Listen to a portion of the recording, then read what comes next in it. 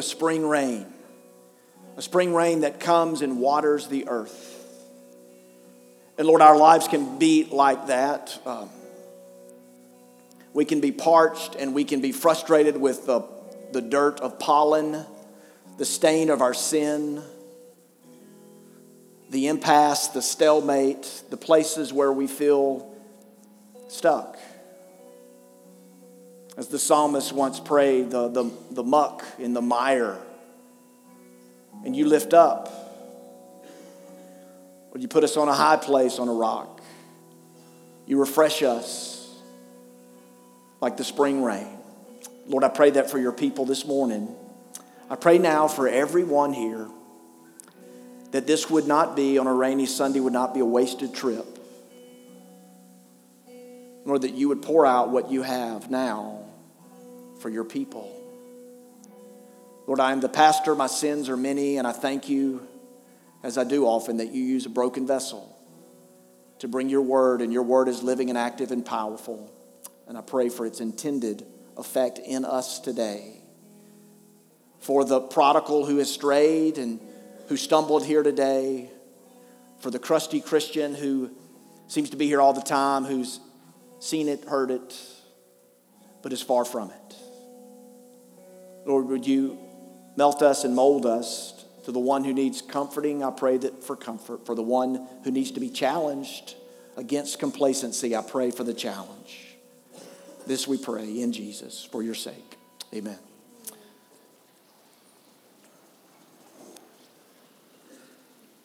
Well, Friday, some of you know, a pedestrian bridge that was recently constructed to connect Florida International University with its adjoining community of Sweetwater there in Miami, it collapsed.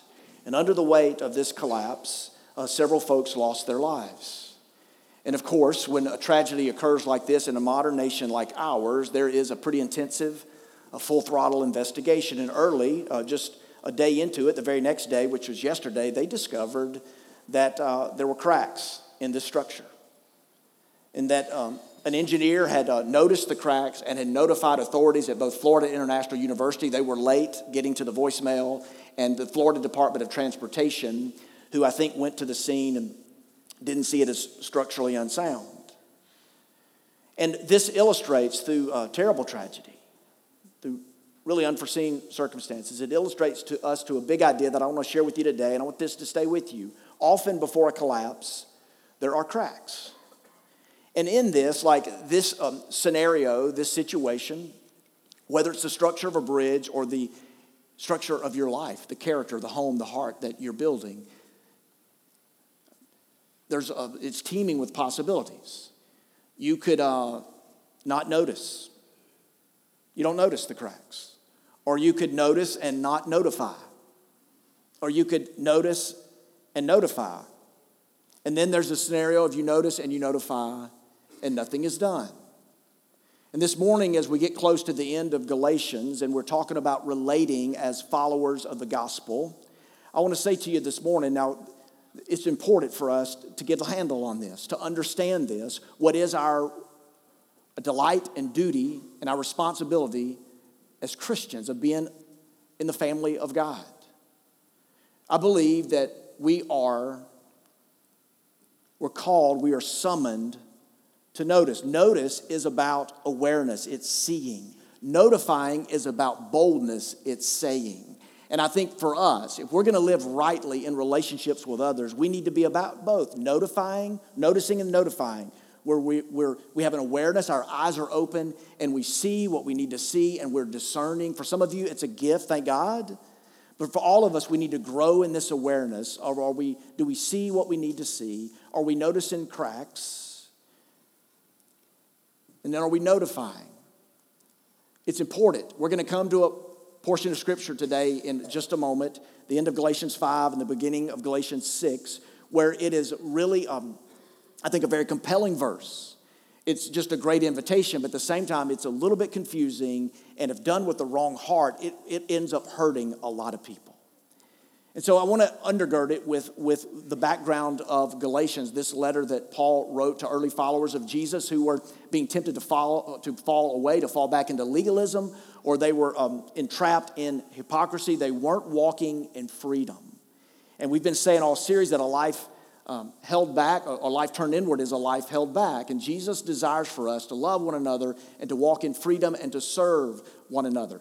It's like, you've been to the gym lately and you see the guy or the gal that's over there and they're doing squats. Now, I'm at an age, I'm at a point in life where I'm not doing squats, and it hurts to look at people that do squats. But they got that weight, no matter the weight, and they're doing I probably shouldn't even do it with an invisible bar, but, they're doing the bend down, right? And they're back up again, and they're working that lower body. They've gotten down, and the goal there is to get low in order to what? To strengthen those muscles. So you get low, and those muscles, they're strengthened. They're made more powerful by going low. And serving one another is like that. It's like squats at the gym. It's when you say, hey, I'm going to choose as a follower of Jesus to go low. I'm going to get low in order to strengthen these serving muscles so that I can properly follow people. Undergirding it all is a life passage for me. If you're an approval addict, I invite you to come with me on the journey. I'm in recovery, and God is really growing me in this area. But in Galatians 1:10, Paul said this. We looked at this in week 1. For am I now seeking the approval of man or of God? What a question. Or am I trying to please man? He gets really clear if there's any doubt. If I were still trying to please man, I would not be a servant of Christ. That's pretty clear. You may not agree with it. You may be bothered by it in some way, but give him credit. That's really clear. That's a pretty distinct dichotomy there. The question for you and I is not, will I seek approval? Look at me for a second. It's not, will I seek approval? Like, it is human to need approval.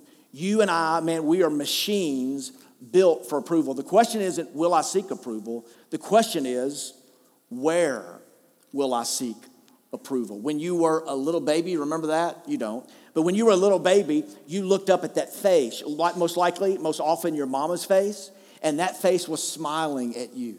And you smiled at them. They thought, your mom thought that you loved her. You just had gas, right?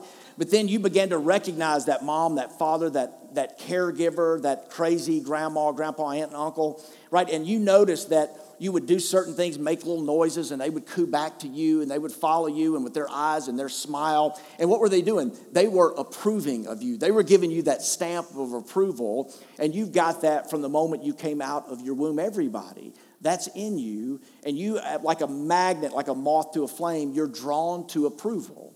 And here's the thing. Your need for approval, it's an infinite need. But God and only God has an infinite supply. Not will I seek approval, or am I seeking approval? It's where will I seek approval from? Where do I go? A book, it's a popular book, no pun intended, entitled Popular. I read this a couple of months ago. The subtitle I love, I want to keep it up and draw your attention to it. Popular, the power of likability in a status-obsessed world.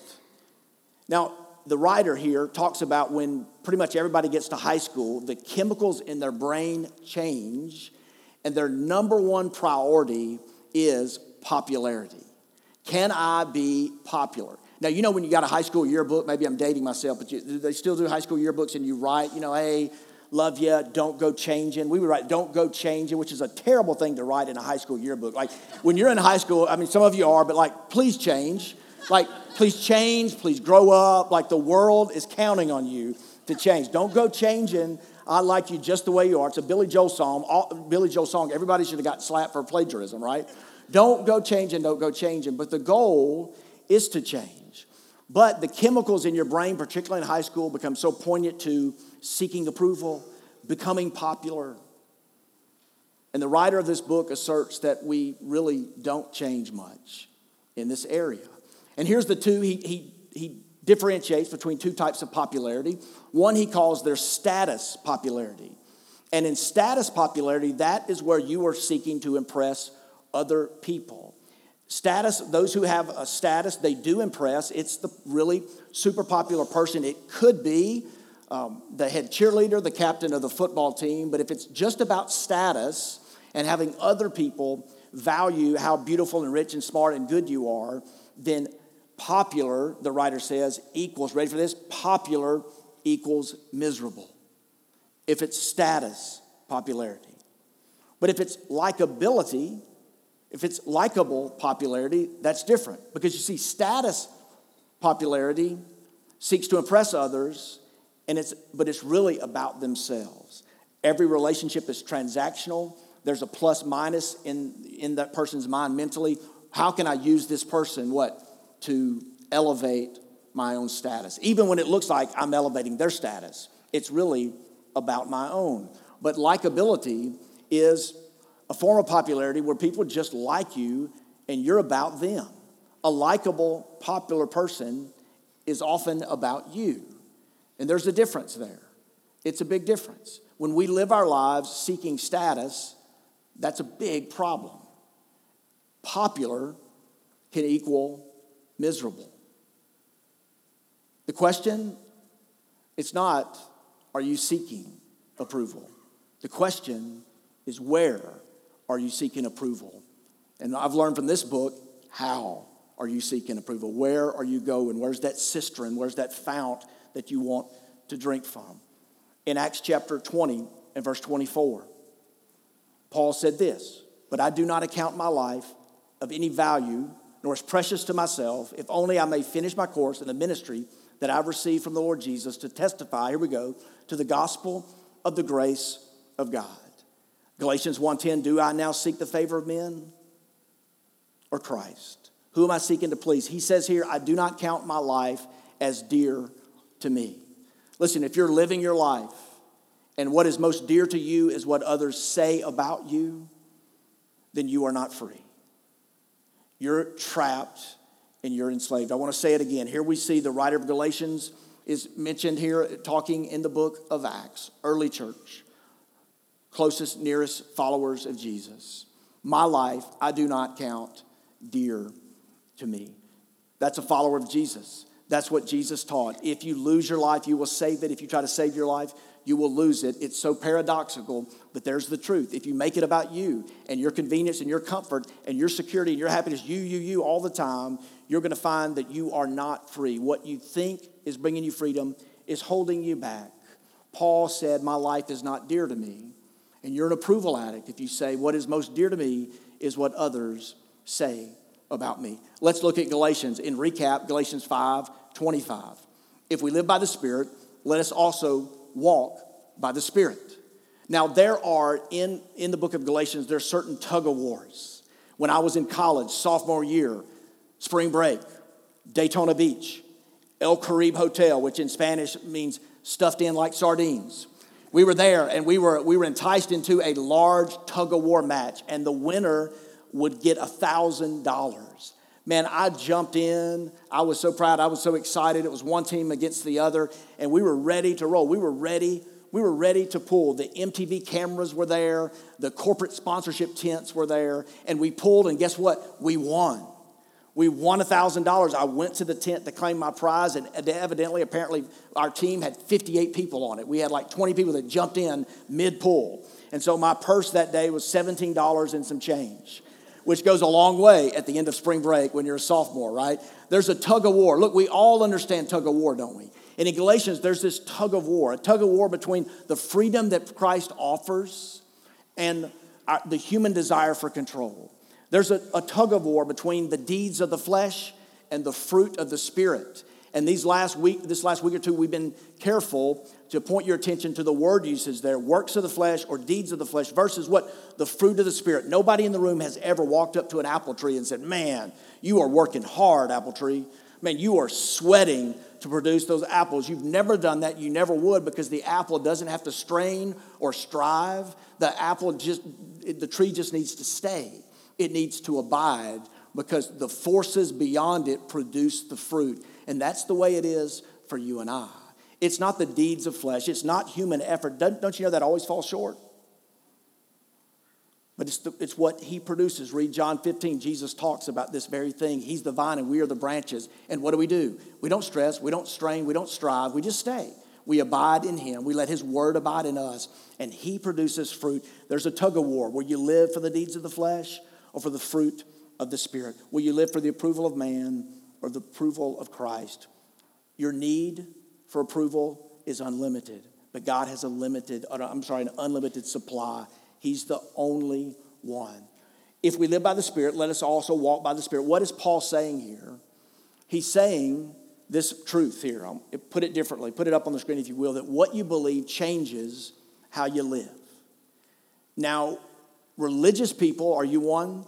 Religious people get a bad rap for this because we sing the creeds, we quote the verses, we tell people what. We tell them what we believe, but does it change how we live? I have a friend that I connected with a few Fridays ago, and we met for breakfast. He called the spot Whole Foods. And when I got there, I went toward the donuts and pastries because they do have some junk food in Whole Foods. You need to know that. But he went toward the oatmeal and the strawberries, and he drank water. You see, his mother-in-law recently lost her life to cancer. Very tough season for him and his wife. And he said, hey, Robert, man, we are learning about this disease.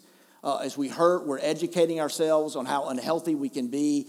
And listen, what you believe changes how you live. I've got other friends. They believe, this could be some of you, they believe in essential oils. You guys know about essential oils?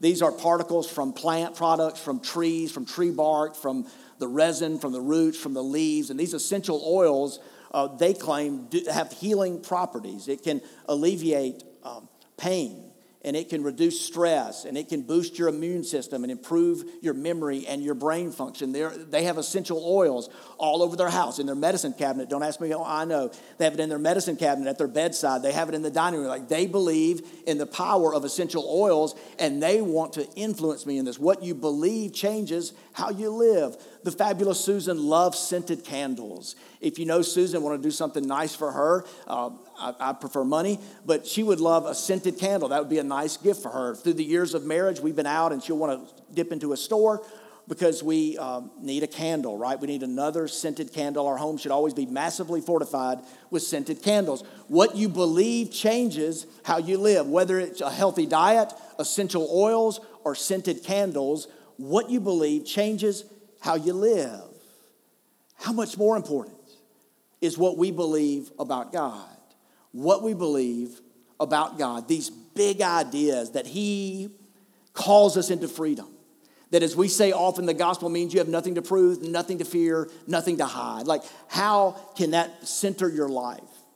Like, that's the kind of person you want to be around, right? If a person is walking in that kind of freedom, what you believe changes how you live.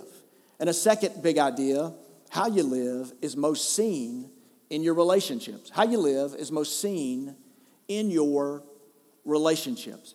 This, again, is a little bit of a recap, but last week, Galatians 5:26, it says this: don't be conceited, let us not become that. He's kind of giving them the benefit of the doubt. Like, you're sort of humble now, but don't become conceited, which probably means they're conceited. But anyway, don't provoke one another and envy one another.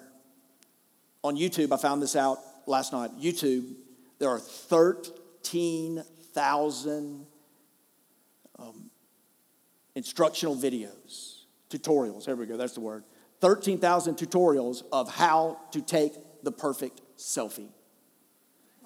13,000. Look, I know what y'all do. You fact check me, okay? So go ahead. That's going to take all day, and then tomorrow, Tuesday, maybe even to Thursday. But 13,000 tutorials on how to take the perfect selfie. Any guesses? Any guesses on how many tutorials there are on how to die to yourself? Or how to deny yourself? Zero, zip, nada, none, nilch. None that I could find.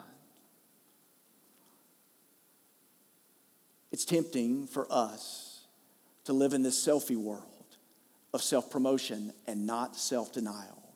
And when we do, we're conceited. It's just strange to me that a people who admit that they need a Savior, like, raise your hand if you admit that you need a Savior. Like, you can't save yourself. Like, there's a penalty of sin, there's a power in sin, and you're here today, man, we're not taking communion, we're not baptizing today, but like, your hand is up, like, I need a Savior. And isn't it strange that people who admit that they need a Savior would become conceited?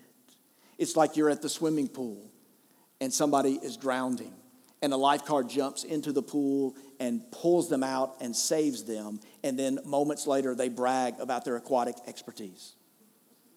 Like, dude, you were drowning. Like, the lifeguard saved you. Shut up. Don't be conceited. Like, there really is no room. Paul said, if you walk in the Spirit, continue in the Spirit.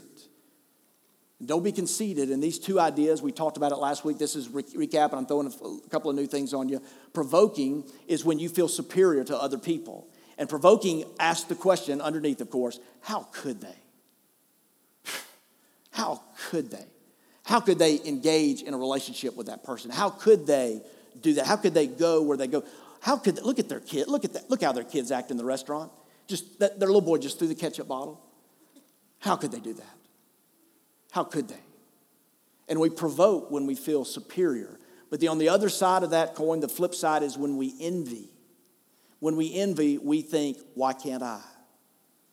Like I'm single and they're married, or I'm married on the way to a divorce and they're married and they're keeping themselves married, or their kids are honor roll on the way to scholarship and my kids just burned down the neighbor's doghouse, Like, why can't I? Why can't I be like them? Why can't my kid? Why can't my spouse? Why can't I have what they have? How could they? And a conceited person is not a centered person. They're not free in the gospel. And this person of conceit will either provoke or envy. And Paul is saying, hey, there's a better way. What you believe changes how you live. And how you live is most seen in how you relate to other people. So, how are we relating to other people? There's a question or a passage that I want us to look at, and that's Galatians chapter 6. Brothers, if anyone is caught in any transgression, you who are spiritual should restore him in a spirit of gentleness. Often before a collapse, there are cracks. Keep watch on yourself, lest you too be tempted. Bear one another's burdens and so fulfill the law of Christ. For if anyone thinks he is something, there's conceit again. When he is nothing, he deceives himself. Paul gets fired from Hallmark, okay? That, you write a card, you got to make everybody feel awesome about themselves. And Paul is saying, hey, you're nothing. Ouch. But let each one test his own work. Verse 5. We got it? And then his reason to boast will be in himself alone and not in his neighbor, for each will have to bear his own load. So here we see a couple of experiences, if you will. Let's put that up, a little outline. There's two kinds of experiences you're going to have in your relationships. What you believe changes how you live. How you live is seen most in your relationships with other people. Don't be conceited. Don't provoke. Don't envy. He would say earlier in Galatians 5, remember this, don't bite and devour. In your criticizing and your complaining, don't bite and devour each other. Lift each other up. Two kinds of experiences you're going to have in relationships. The first, someone caught in a sin, Galatians 6. Also Galatians 6, someone buried under the weight. Now this idea, someone caught in a sin, what does that mean? At first blush, doesn't it appear to be a pretty judgmental verse? Doesn't it appear to be a verse that no one really wants to enter into because someone's been caught in a sin? Have you ever been caught in a sin? Don't raise your hand. Today you could be here and that is your fear of being caught in a sin. And God gives us the gifts of confession and repentance. It brings healing. Can I tell you from personal experience, that's what brings healing in my life. Confession and repentance. This phrase is a little creepy. He who is caught in a sin, it sort of sounds like I got you. Oop, caught you. Because we watch the news, right? We watch those shows, local and national, global, where it's like caught on tape. Like they were going to skate. They were going to get away. He said, she said, but then boom, caught on tape. And guess what? They have the tape at 11 o'clock. Tune in. Caught on tape. Gotcha. And this is not a gotcha verse at all. In fact, the Greek word, katardize, it means to restore. And so the idea is that we as followers of Jesus wouldn't be a church as an institution. We would be a church as a hospital. We would bring healing to people. This is the place that people would come to find help in time of need. Like that's the church. That's the church as salt. That's the church as light. That's the church with followers of Jesus. That we would see someone and we would see the cracks before, because often there's a collapse. We would see the cracks. We would have an awareness of it. And we would then restore. Karaditse, we would mend the broken bone. Now, when a broken bone is mended, thank God for our anesthesiologist, but when a broken bone is mended, there's some pain, right? There's some trial there. There's some waiting. There's some hope for the healing. It's not instant, pretty much never. And that's what life is like when there are cracks in the structure of your life and your integrity. There's not any verses in the New Testament to say, cover stuff up, conceal, don't share. And just the opposite. Because often, before a collapse, there are cracks. And for you and I to have an awareness of how each other are doing, and that we would care enough to confront, that we would bring healing. This idea caught is not, again, move your mind away from, gotcha. It's not that, okay? Picture a fish on a well-set hook. A fish on a well-set hook is caught securely on that hook, and they can wiggle all they want to. They're not getting away. And that's what he's saying here. He's saying that you are going to have experiential relationship. And here's what's hard at times. Talking to some of our young people. I mentor a few people, and this comes up a lot. Like, you've looked up to somebody. They led you to faith in Jesus, and they've been caught in a sin. They love you. You love them. You admire them, but they've been caught, and they're like a fish on a hook. They can't get out. They're overstressed. They're overworked. They're hiding a secret sin. They're caught in something that they cannot get out of. Like a fish on a hook, they want to get away, and all the wiggling is not going to help. They need to be restored, and God gives the church, he gives his body of believers and followers of him this gift of restoration. Karaditse, that we would restore, we would put the broken bone back on, we would reset it. And even though it might hurt a little bit, it will help. And here's what I love. Paul does not give, as Christian authors do today, he doesn't give 5 easy steps to Karaditse. He doesn't give 4 secret ways, but he does talk about the most important thing, which is what? It's the heart of the helper. It's the heart of the helper. And as I've studied it, I'll give you 3 criterion, 3 things that need to be present in the heart of the helper. That person needs to be godly, gentle, and careful. They need to be godly and gentle and careful. What does Galatians 6 say? Do you remember? You who are spiritual. And we wrongly interpret that. We think, well, I'm not perfect.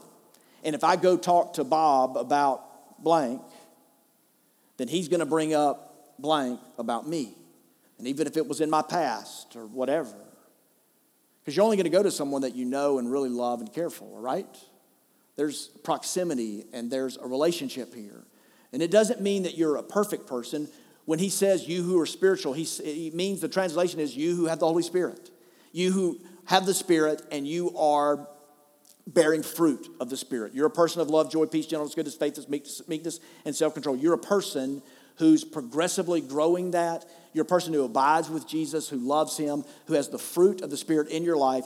You go to that person who is caught in sin. You be a godly person. You be a gentle person. Staying with the fish. Some of us, we fish, we catch, and we eat or mount. But sometimes you fish, you catch, and you release. And good outdoorsmen that I've been on the shore with or in a boat with, when they catch and release, they don't pull, jerk, or yank. They hold the fish in a right way and they release the hook in a gentle way, and then they undergird the fish as it floats out. The goal there is to release the fish in good condition into its natural habitat. Are you with me here? So the goal when you go, if you're godly, that's the first thing. Be a spiritual person, really care, and then be gentle. It may involve some pain. Look, I haven't grown in my life. I haven't been a leader, a growing leader, unless I've been hurt. D.L. Moody, the man that God uses greatly, he hurts deeply. And it's going to hurt, but there is a gentleness to the one who is spiritual. You do it, and the goal is to release that person to help them, and then you're careful. Now, why be careful? You know what? Spring break Sunday, I'm going to ask the whole church, talk to me. Why do you need to be careful? Either quote from the passage or use common sense. Why would you need to be careful if you're going to someone to restore them? They're caught in a sin and you're going to them. Why would you need to be careful? lest you be tempted, okay? My man went King James here on the third row. Lest you be tempted, okay? All right, that's it. He's got it. Lest you be tempted. You have to be careful because 1 Corinthians 10, he who stands, be careful lest he fall. You have to be careful. And that spirit, right, that's the fruit of the Spirit. Look, the best times I've been confronted, I've had a brother or a sister come to me and talk to me, man, and it hurts, right? It hurts because they're digging something up. I'm caught in something. I'm not the person that God meant me to be. There's something holding me back. One time it was overstressed, overworked, and I had a brother who talked to me about my bucket of energy. And it hurt me when I was caught in this sin. And you know who was being hurt by that? Like her and the family. And someone, they did it gently. They were a godly person. And they did it gently. And I felt that they were careful because, look, everybody's tempted to go down that path. And we have to be careful. Godly, that's the heart of the helper. God, raise up shepherds, raise up leaders who bear the fruit of the Spirit, who will realize that often before a collapse there are cracks, and we will go to someone who has cracks, go to someone who is caught, and the goal is to gently restore them. And then the second part of this experience that you're going to have, if we can go back to that, is you'll experience someone caught in sin and someone buried under a weight. So when someone is caught in a sin, the idea is that you would restore. When someone is buried under a weight, what's the command? What's the invitation there in Galatians 6? It's to what? Say it. I'm going to go all day. It's to bear that weight. It's to share that load. It's important. Now, this is not necessarily a sin issue. This is often something that has happened to somebody. And here's what I want to say to you. I think it happens to all of us. It happens to all of us. An American church's typically bad small group consists of one person who will tell you all about their stuff and not stop talking, and then a few people who will never lower the drawbridge and let you in. And they're bearing a weight that they cannot really bear. And the idea is that we would share the load. If it's 100-pound, I'm not going to do another squat, but if it's a 100-pound bar, two people hold it together and it's 50 pounds, right? It's not 100 for one, 100 for, it's 50 pounds. And that's a better weight. You can hold on to that. And here's what he doesn't say. He doesn't say that we should carry their load. All right? We bear the weight, we bear the burden, the big thing, but the load they carry, okay? And that's important. You ever borne a weight for someone financially and you've loaned them money, and then a week or a month later they come back to you, not to thank you or repay you, but to what? Ask you for more money. Now, have you helped them? Trick question, right? Because it's situational, it's debatable. But there's an indication likely that you haven't helped them because you and I are called to carry our own load. But we bear the weight, the burden, when it's too heavy for someone. Now, how do we do this? We've got to be godly, we need to be gentle, and we need to be careful. And this is so different, guys. It's so different than judging. You know the famous words of Jesus. Really good, Matthew 7. Pretty popular. Why do you look at the speck of sawdust in your brother's eye and pay no attention to the plank in your own? By the way, some of you use that verse to not confront. Like somebody's caught in a sin and you act like you don't notice, or you notice and you're not going to notify, right? Because you're scared and you use this verse as justification. How can you say to your brother, let me take the speck out of your eye, when all the time there's a plank in your own eye? You hypocrite. Jesus doesn't mince his words. First take the plank out of your own eye, and then you will see clearly to remove the speck from your brother's eye.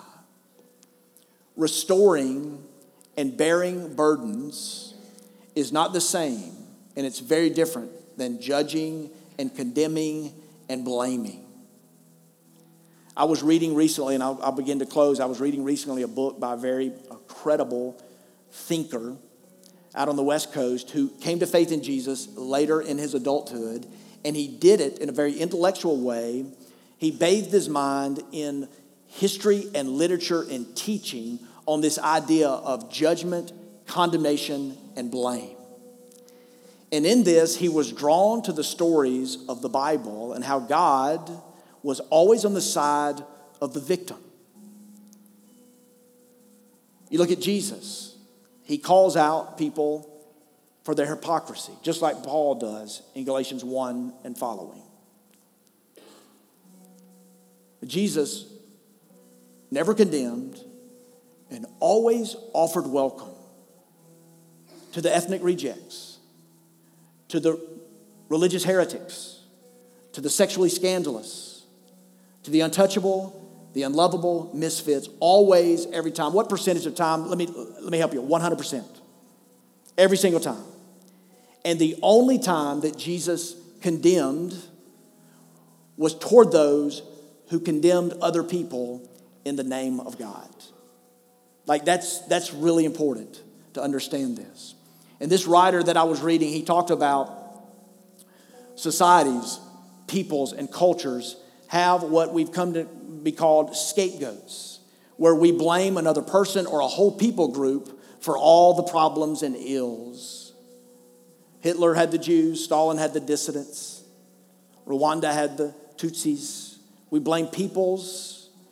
And the word scapegoat flows from Leviticus chapter 16 and verse 8. It's Yom Kippur, it's the Day of Atonement.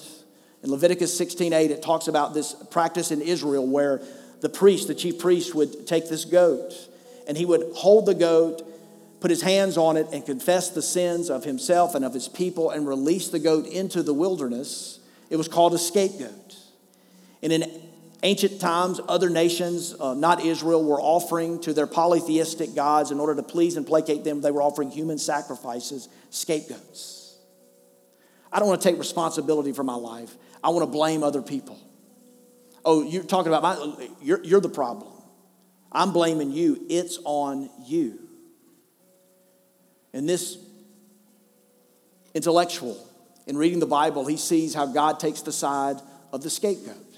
How in the story of Cain and Abel offered the sacrifice. Cain was unwilling. He was unwilling to own it. He was unwilling to take responsibility. He was unwilling to make the sacrifice and make things better. And he scapegoated his brother and killed him. And God says, the blood of Abel cries out to you from the ground. God has a heart for the one who's been scapegoated, for the victim. The story of Joseph. Brothers got rid of him, sold him into slavery. Genesis 50:20. What they intended for evil, God intended for good. God has a heart for the one who has been scapegoated.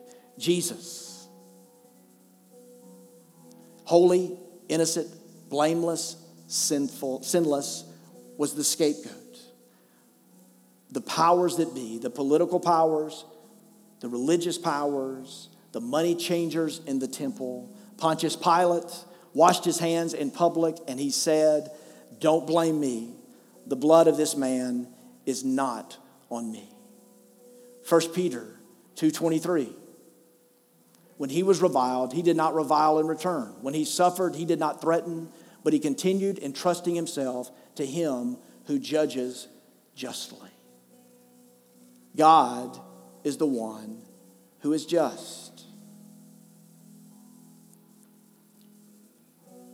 We have a victim mentality. We have this blame game where we shift it to other people and we scapegoat. But if you follow Jesus, you have a Savior who's the last, great, final scapegoat. Holy, innocent, blameless, sinless. And he took it for you. And he calls us to follow him. And in following him, we move away from judgment and blame and condemnation. But as we grow closer to each other and we see people that we love get caught in sin and buried under the weight, we restore and we bear a burden because we love and we serve. We follow him. Put it this way.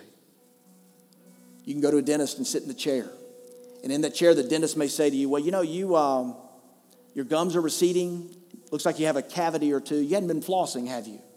The dentist is not being judgmental. The dentist is doing his job. You could go to a dentist and sit in a chair. The dentist could say, your teeth are yellow and nasty and ugly and crooked. You don't have good hygiene, oral hygiene. You have low gene. Like everything in your mouth is bad, right? That is being judgmental. And you see, when you follow Jesus, we are to be discerning.